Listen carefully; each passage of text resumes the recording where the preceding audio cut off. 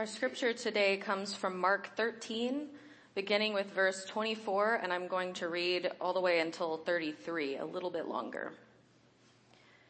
But in those days, after that suffering, the sun will be darkened, and the moon will not give its light, and the stars will be falling from heaven, and the powers in the heavens will be shaken. Then they will see the Son of Man coming in clouds with great power and glory. Then he will send out the angels and gather his elect from the four winds, from the ends of the earth to the ends of heaven. From the fig tree, learn its lesson. As soon as its branch becomes tender and puts forth its leaves, you know that summer is near. So also, when you see these things taking place, you know that he is near, at the very gates. Truly, I tell you, this generation will not pass away until all these things have taken place. Heaven and earth will pass away, but my words will not pass away. But about that day or hour, no one knows, neither the angels in heaven nor the Son, but only the Father. Beware, keep alert, for you do not know when the time will come. This is the word of the Lord. Thank you, God. Let's pray. God, you gather us here today to hear your word. Take all of our hopes, all of our anxieties, all of our distractions, and help calm us within and without, so that we might hear the message you have for us today. Amen.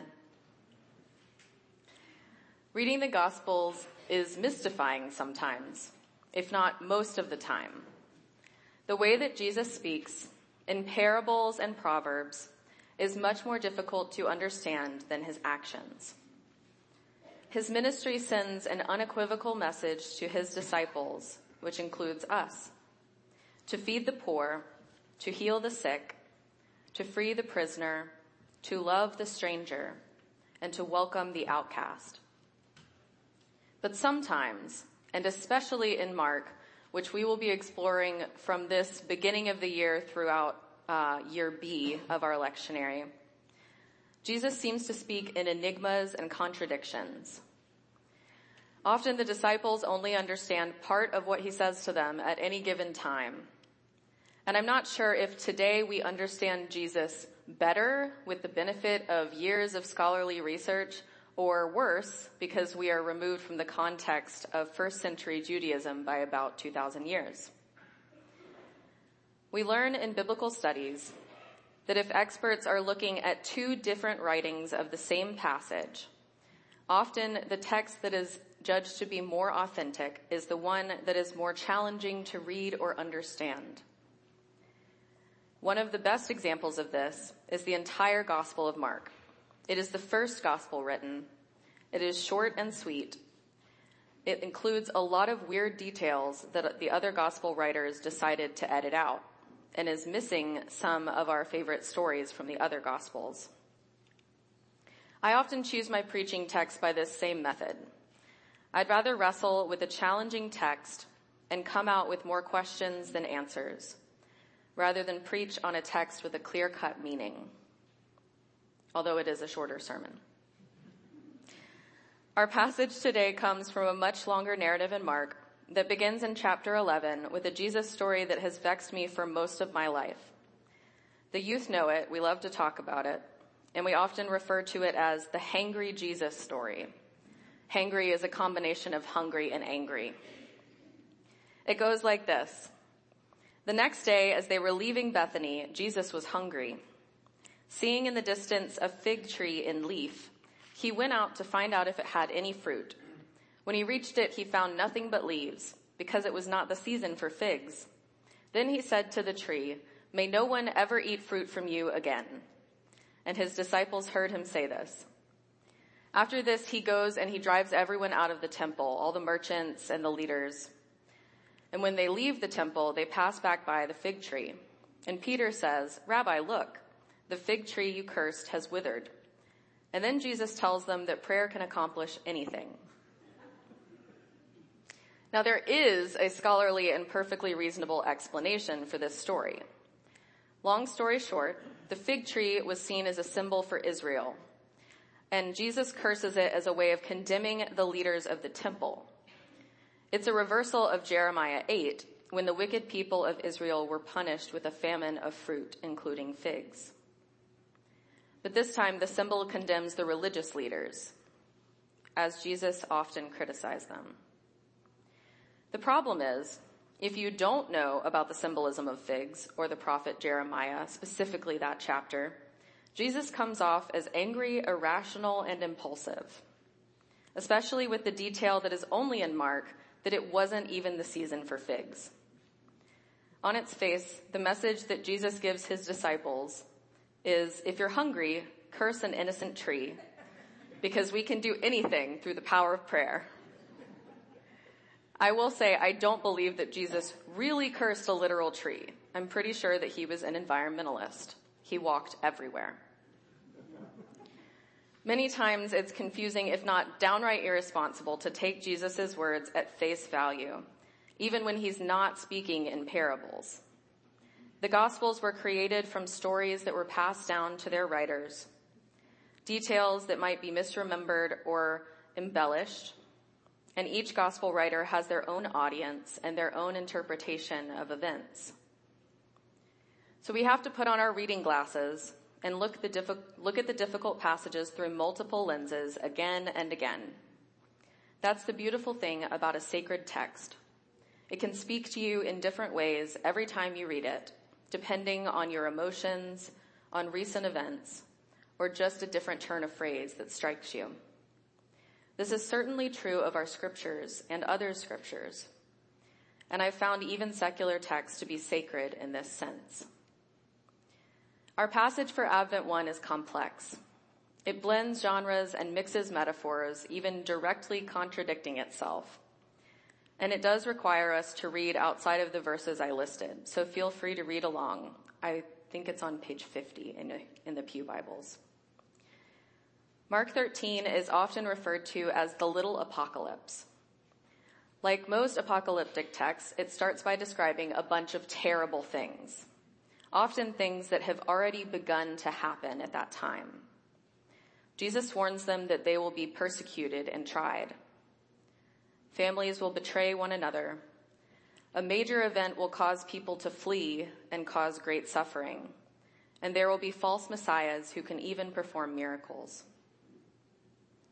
We tend to think of the word apocalyptic as about the destruction itself. But it comes from the Greek verb apocalypto, which means to uncover. So the word apocalypse means revelation, likely aptly named apocalyptic final book of the Bible. So close that time. 4 times. This chapter features a lot of doom and gloom, but the point of apocalyptic literature is to point to the hope, the turning of the tide, the return of the king. Our passage starts here, when they are given signs to watch for and hope that their Savior will return. So we have to put on our hope-colored glasses. After the suffering, he tells the disciples that the sky will be darkened and they will see the Son of Man coming in the clouds. This is almost a direct quote from Daniel 7:13. He will come with great power and glory, and he will collect the elect from all corners of creation. Biblical scholar Kane Hope Felder assures us that for Mark, this election was not determined by ethnic or racial criteria, and it was not the restrictive group that many modern Calvinists hold. It is an inclusion that should comfort us, as I think Calvin originally intended. Jesus points back to the fig tree, reminding them that all their suffering will be a sign that he is near, at the very gates. And here he says the phrase that most struck me when I chose this text. Truly I tell you, this generation will not pass away until all these things have taken place. Is that so? We have to look a bit farther to see how complicated it really is, because immediately after he says this, Jesus says, "But about that day or hour no one knows. Stay alert and be on duty until I return, whenever that might be." This passage gives me whiplash. And not just because he changes the time frame so abruptly. It's a complicated, layered text that contradicts a lot of the ideas we have about Jesus as well. For example, most of the stories of Jesus, people expected a Messiah who was a warrior, who would come and conquer Rome and bring them back to full power as the people of God. But he was the Messiah they did not expect. The Prince of Peace, the Lamb, not the Lion. And yet here he refers to coming with great power and glory, as if that Messiah will still be coming. So it's hard to say if that is something Jesus says or something the people are still hoping for. Throughout Mark, Jesus calls himself the Son of Man, usually referencing something immediate. In Mark 2, he refers to his ability to forgive right before he heals a man. And then he says the Son of Man is Lord of the Sabbath, as he's defending healing this man on the Sabbath. Every other time that he uses the phrase, he is referring to his own death and resurrection. Here it is unclear to scholars if Jesus was referring to himself or to another Messiah figure. If he is following his own pattern in the Gospel of Mark, the words about the sun being darkened and the powers of heaven being shaken could refer to his crucifixion. Mark depicts the sky going dark from noon to 3 p.m., and Matthew says that the earth shook, which some geologists have found evidence of. There are very few New Testament references to the Son of Man outside of the Gospels. They do appear in other Gospels. But there are no references in the earliest texts like Paul's letters. If Jesus had actually said it as liberally as he does in the Gospels, scholars believe we would see it repeated in early texts as part of the vernacular of early Christians. So it's very likely that Mark added this direct quote from Daniel. If Jesus was referring to his own death and resurrection as his coming in glory, it would happen during their lifetimes, especially as the events of Palm Sunday directly precede this chapter. So why then does Jesus make another reference to an unknown time and place, referencing a man who goes on a journey and leaves his servants to keep faithful watch for his return? An essay by Dennis MacDonald explores the idea that Jesus, or at least Mark, is alluding to parallels in Homer's The Odyssey, which was written around 75 BC. The servants in the Odyssey are diligent as they await the return of King Odysseus, and the faithful are rewarded. Jesus' prediction also mirrors Odysseus, who says he will return when there is no moon in the night sky. And like Odysseus, Jesus is a king who returned to a people who had trouble recognizing him. We can't know exactly what words Jesus used, or what he might have been referencing or not referencing. But studying this text has allowed me to appreciate just a few of the layers and meanings that it holds. I've always struggled with apocalyptic passages of Scripture, but this one in particular seems to force us to choose between a hope that is present or a hope that is yet to come. Most people assume that Jesus was referring to both his resurrection and a second triumphal return. And most commentaries on this passage focus on the far-off hope, that Jesus will one day return and bring everything to fruition, fixing our troubled world and bringing the kingdom of heaven to earth. I understand why this type of hope is so inspiring to us. When we look at the world around us, even as people of privilege, we know that this is not the redeemed world that God intended. We know it in our bones. And like children, we long for someone to come and heal all of our pain, to end genocide and war, famine and apartheid, discrimination and dehumanization, and evil in all its forms. But I worry about this type of hope, the hope of one day, though I know that it often brings the most hope to believers who are marginalized. After all, Jesus was ministering to an oppressed people as an oppressed person. Jewish Palestinians were living under Roman occupation. They were seen as less than Roman citizens who would never be subjected to a death as humiliating as crucifixion. We know that Jesus was probably poor. His dad was a lowly carpenter, and we don't hear about Joseph after Jesus is a teenager, so Mary might have been widowed fairly young. Jesus was also a nomadic preacher, which is a very nice way of saying that he experienced homelessness. When he wasn't taken in and fed by patrons, he and his disciples picked food from the fields, relied on the generosity of strangers, and slept in their boats. I know that this type of hope is powerful and important. It is a beacon of light in a dark world, especially for the oppressed.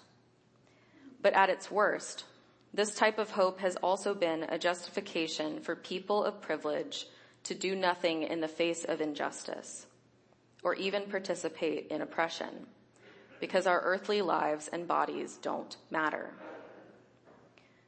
Even at best, I worry that far-off hope gives us an excuse to stop looking for hope in the now. We take off our hope-colored glasses and let ourselves be overwhelmed by the darkness and fear of our world. We take off our hope-colored glasses because there's not much we can do anyway. We take off our hope-colored glasses because God's got the whole world in God's hands. We can also choose present hope. If that's the case, then all of this did happen in the disciples' lifetime, and they might have missed it. I just personally can't believe that all this time Christ is waiting for the world to get bad enough to save it. I can't believe that God would allow the horrors in our world because the clock says it's not time yet. So I wonder, have we been missing it all this time? Have we simply failed to notice the hope, the Christ in our midst? Are we waiting for a return that has been unfolding before us all this time? Amen. Jesus told his disciples that when we are suffering, when the world is falling apart, when the darkness seems too deep, God is at the very gates. But in the end, we don't have to choose just one interpretation of Scripture, as confusing as that might be. Howard Thurman offers us a model of reconciliation, which he applied to the Christ of experience and the Jesus of history, or you might think of them as Jesus divine and Jesus fully human.